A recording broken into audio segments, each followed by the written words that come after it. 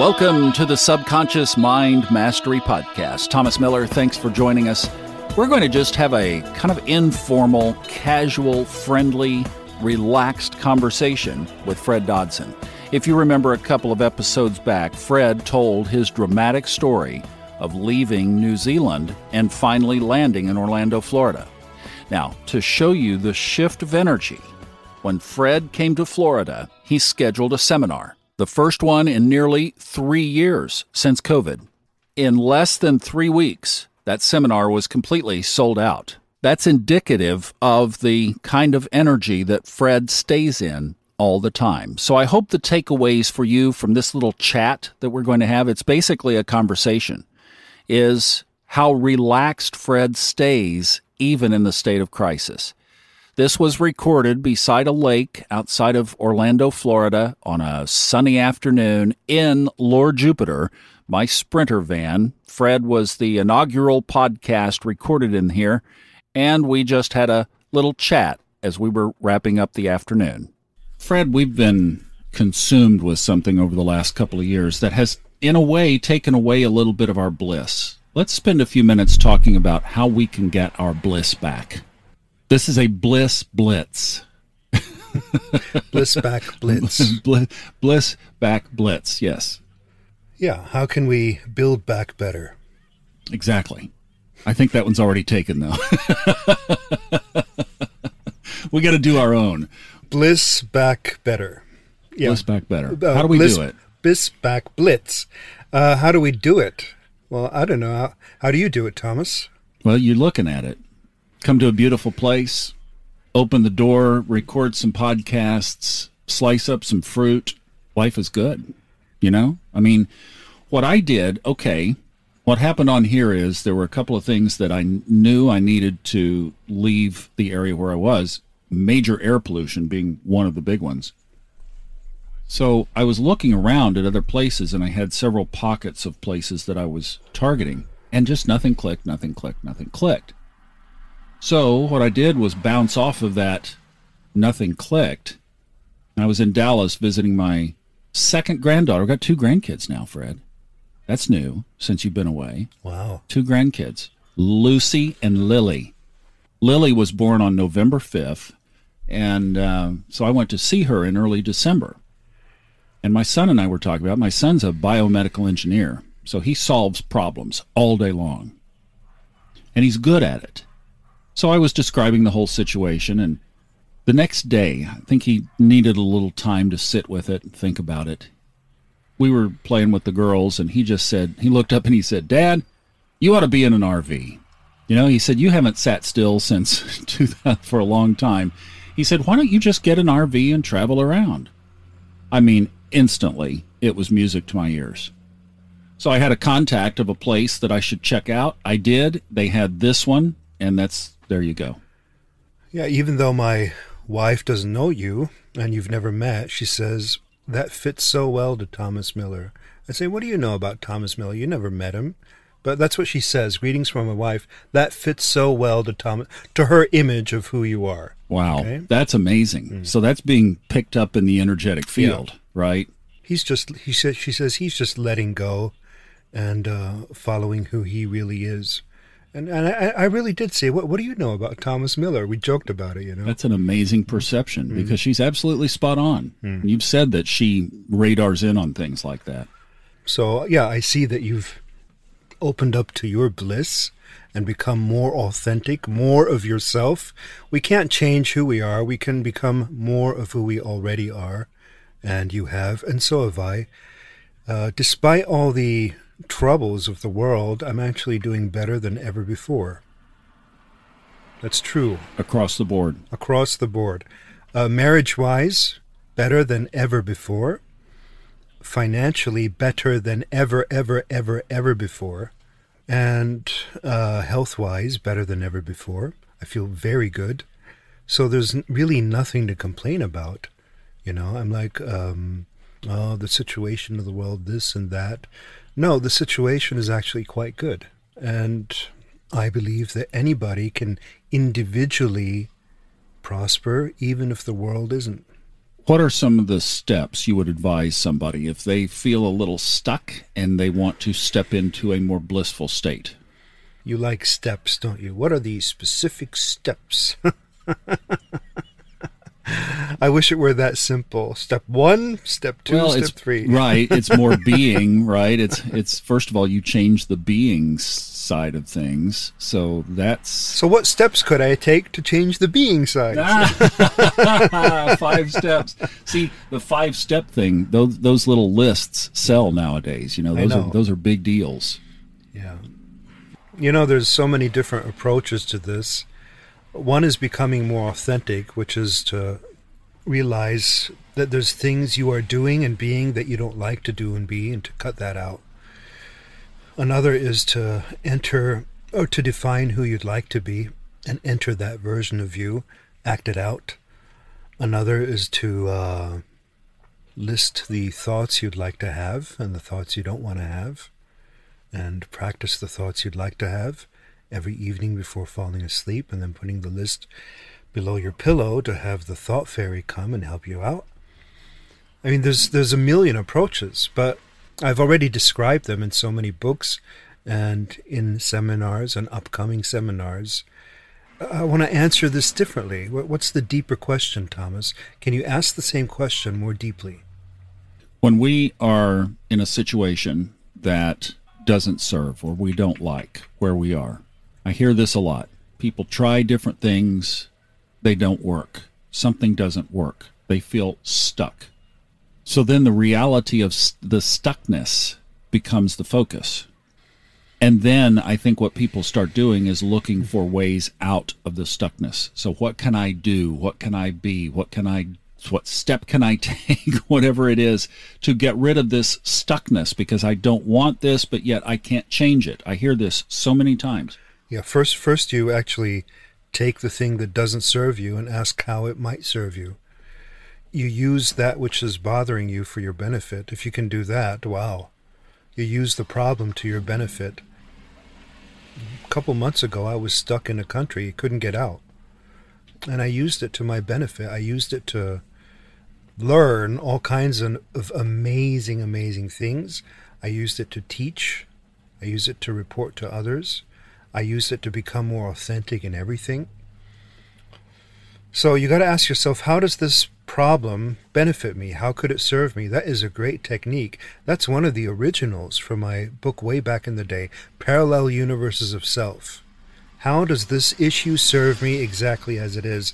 So that releases the resistance, and you know how to deal with it, And then once you do know how it serves you, you have no resistance. You ask, what do I want instead? So that's when you shift focus to what you want instead. You have to know what you want instead, otherwise you're going to keep focus on what you don't want. And that's a simple step, Step 2, if you want steps, that's step 2. Focus on what you want instead. And then you got to get into what you want instead, and there's so many ways to do that. You can get into that through your action, through your activity, through your word. You can talk yourself into it, You can visualize yourself into it. You can command it to happen in the name of the Most High, and it shall be so. If you believe that, only if you believe it. If you don't believe it, that method's not going to work. So it all hinges upon what you believe. The other thing that I think is important, and again, I'm just coming off of some things that I remember reading here recently from people. For examples, people say, I want to make more money. You've said you just had a really good year during a pandemic. Oh, yeah. Well, I'll bet that you employed something new or different, or you learned a new skill, or you put something else out there that wasn't in the mix 2 or 3 years ago. Yep. All right. I sure did. I used the pandemic. People said to me, they say to me, oh, you being so open about your views on the pandemic is going to lose you a lot of money. The opposite is true. Me being authentic is making a lot of money. So if you had done everything that you did in 2018 this year, no way, you would have made what you made in 2018 or less, probably. That's right. But you employed new techniques, you learned new skills. You probably had some intuitive guidance along the way, yes. I would guess. And you got to do it before it's safe to do so. What most people do is they wait until it's entirely safe to take action, until they're ready. They say, I got to wait. When I'm ready, I'll do it. I say, do it before you're ready. You have to be out there front. I've noticed that I've been dabbling a little bit in the stock market, doing a little bit of trading here and there. Once the trend has happened and you're seeing it unfold on that chart, it's too late. Guess what? It's over. It is over. Yeah. Done, right? You have to be ahead of it. Yeah, you got to be a few months ahead. And it's almost an intuitive sense that something is coming that you can't see yet. Then you have to take action toward that and be right.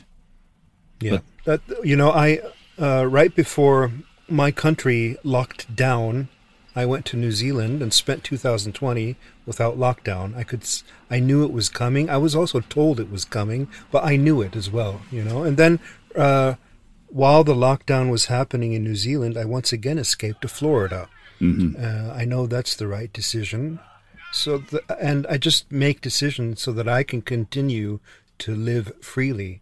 And that's intuitive, So I'm just going to keep doing this like you with your van. I'm going to move from place to place, buy property there. And if I have to leave, I'll just rent it out to somebody who prefers living in that area for a while. In that area. Yeah.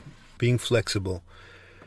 I mean, there's still people, they spend their entire life at the same place, Thomas. See, that's, to me, has been a key that, I don't know, I just finally connected with how I'm wired is to change quickly. You are too. You're very adaptable. You don't get stuck in yesterday's newspaper. And that ability to change, the chameleon, I mean, you're changing the colors based on the limb that you're on now, right? And that ability, but that also with that comes learning a new skill or deploying something different. And I've not been afraid to do that. And I think that I've added new revenue lines to what I've been doing. You have too. And to do that, you have to learn something. Yeah. It's not necessarily comfortable at all times, but it's more fun. And you're just more alive, as you know. And rare today is that person who can do the same thing 10, 15, 20 years from now that they've been doing. Things are just changing too quickly. If you don't change, you'll be forced to. Yeah, exactly. You have to learn something new, or you're going to get outsourced, outdated. And we haven't even talked about the whole AI kind of thing. The artificial intelligence, the new technologies that are coming in. A lot of jobs are going to be replaced by that. Mm-hmm. That's true. So that means people that need to learn something new, and they need to be about it now. So that Yep. Before AI takes their job, they need to learn a skill. They need to learn how to make money. More people, in my view, the majority are employees and workers, and in my view, we need more self-employed. We need more self-sufficient people. It's for a healthy society. You see what's happening these days. So in my perfect world, we have more self-sufficient, self-employed people. Maybe the pendulum will swing that way with some of these other changes. Yeah. Hope so. I do. I agree. Hope so.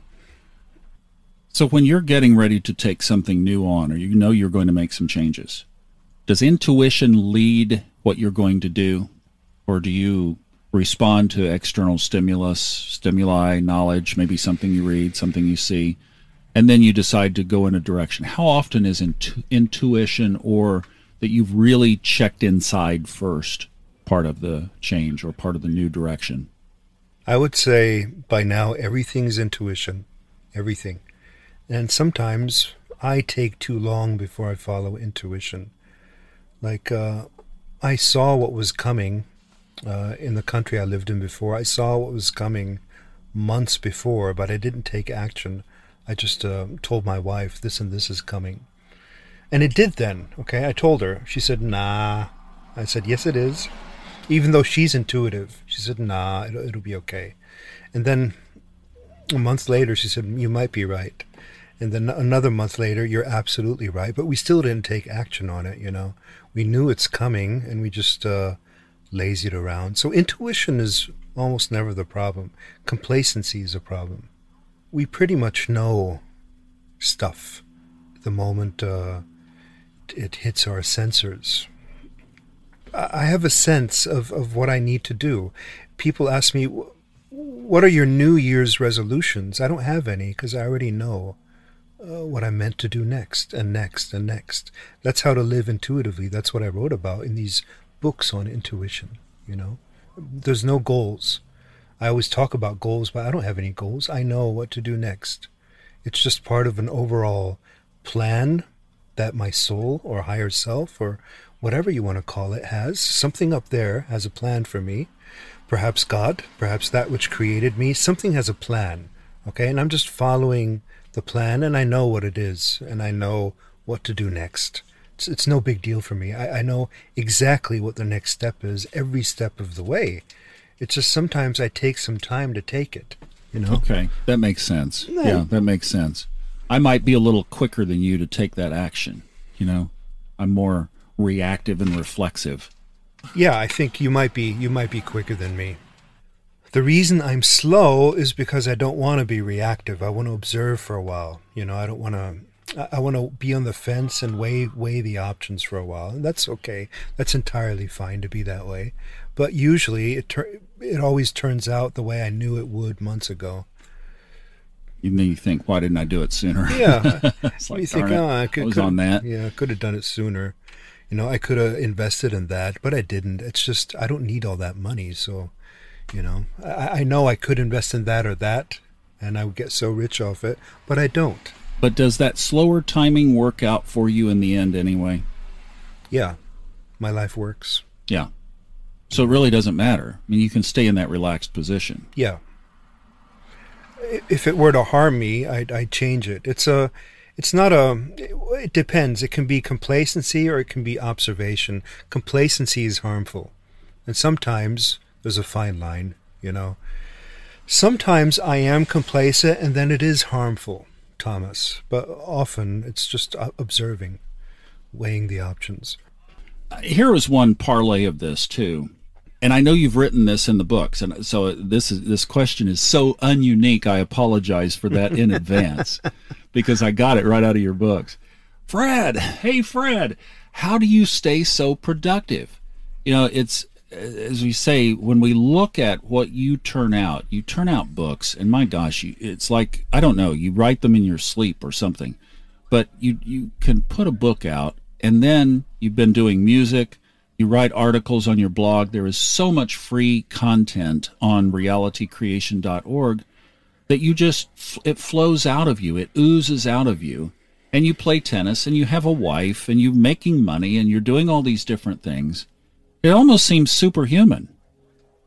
How do you do it? Well, the trick is, and this is really the trick, and it's in my teachings, the career you choose, the vocation, the profession you choose, it's got to be your calling. Your calling is something that you also do for free, something you want to do anyway. So I asked myself early on, what would I do anyway if people would leave me alone and stop influencing me? What would I really do? And I keep asking that still, by the way, you know, to this day, what is really me? This is not really me, it's pretentious. If it's not really you, it's pretentious. And if it's really you, you're going to be addicted to it, and you're going to be very creative, very productive, very successful in it eventually. You know, I wrote books for 10 years without making a cent. I tell this people over and over. I want them to understand. I wrote books for 10 years. They didn't make any money. And then they're like, why do you keep writing them? Because I want to. Because I like it. Because it's really me. Because it's authentic. You know, so it was never about the money. It was what I really wanted to do. I mean, I've had some pathetic seminars. My worst seminar, okay, I rented this gigantic hotel room, and an 80-year-old woman shows up and a 14-year-old teenager, and that's all. I was expecting full house, 50 people. Okay, that's all that shows up. And that doesn't even cover the expenses for this gigantic hall, you know. What a pathetic seminar. And then I go to the reception and say, can I book a hotel room instead of this? Can I cancel this? And you can't cancel it this late, so I had to pay the the whole room for the whole week. Okay, and the three of you sitting in there. Yeah, and then the three. We actually yes went to the lobby. No, we actually went to. I actually so that it didn't look so awkward. I actually went to a small room. I didn't use the big room. I booked another room, and that was even more awkward because there was a bed there. Okay, there's this old lady there and this teenager, and they have no vibe with each other whatsoever. Nothing to relate to, nothing. And the seminar goes a whole week, and you know, so I've been through stuff, but I kept on going. And you know, then there were very awesome seminars. 500 people in the room, super high energy, miracles happening, people healing.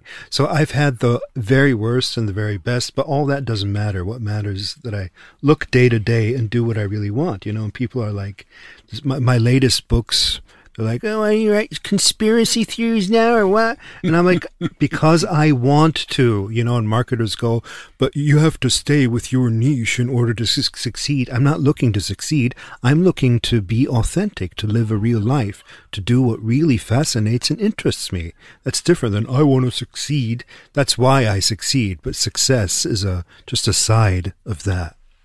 So why am I so productive? Because I do what's really me. And if you do what's really you, you get productive. You can't stop. You don't want to stop. I'm not going to stop.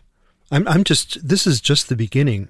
And you said that about me, and that's true. This is literally just the beginning. You ain't seen nothing yet. Yeah. Okay, people are like, you write conspiracy theories? I say, you ain't seen nothing yet. I can write much better conspiracy theories than that. You'll see. Wait and see. My maternal grandfather, he said, I remember at a dinner gathering, a family dinner gathering one time, people were talking about age brackets. And he said, he was in his 60s at that time, and he said, you know, for me, life began at 50. And I think that when Fred turns 50, then you're going to see lightning streaks come down from the sky. It's going to be amazing. I mean, I have stuff planned. Endless, beautiful stuff planned, and that's my enthusiasm. I know what's coming. I know the stuff that's coming. You don't, but I do, and it's marvelous. Yeah, and that you're contributing so much to exactly what society needs right now is to change their perspective on their level of energy and their state of consciousness. Yeah. You were there. When did Levels of Energy, when was it written? 2006, I think? Levels of Energy was written 2009. Okay. Parallel Universes written 2006. So, I mean, you were there with Levels of Energy long before we hit this. You know, life was normal back in 2009. It was just like you could expect tomorrow to be okay in some kind of way. And now look at where we are. Now we have to live by Levels of Energy. I couldn't imagine any other way of doing it. Of being able to recognize what's going on today and put it in that scale. You can instantly tell whether something is that which you should be attached to or not, just like this thing up here. Trying to get it pulled off the wall. We need levels of energy more than ever these days. You know, people could see the consciousness in certain countries, and they knew what was going to happen, and then it did happen, and they see how like attracts like, and then more of it happens, and they also see how people get out of it, you know. So nowadays we're seeing that very, very, very clearly, and that's beautiful. It's beautiful not to be completely lost and oblivious and clueless. I know I've said this quite a bit over the years, but I cannot tell you guys how much that man has meant to my life. And to be able to sit in that van and record these podcasts and to make that kind of connection after what we've been through with the pandemic was more than special. Fred, thanks a lot for the time. I really appreciate it. I'm Thomas Miller. Thanks for listening. Enjoy the journey.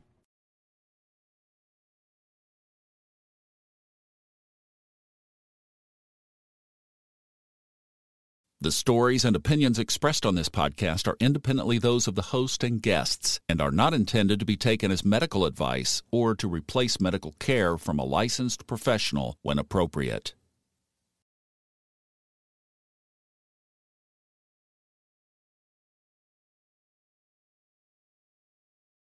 The stories and opinions expressed on this podcast are independently those of the host and guests and are not intended to be taken as medical advice or to replace medical care from a licensed professional when appropriate.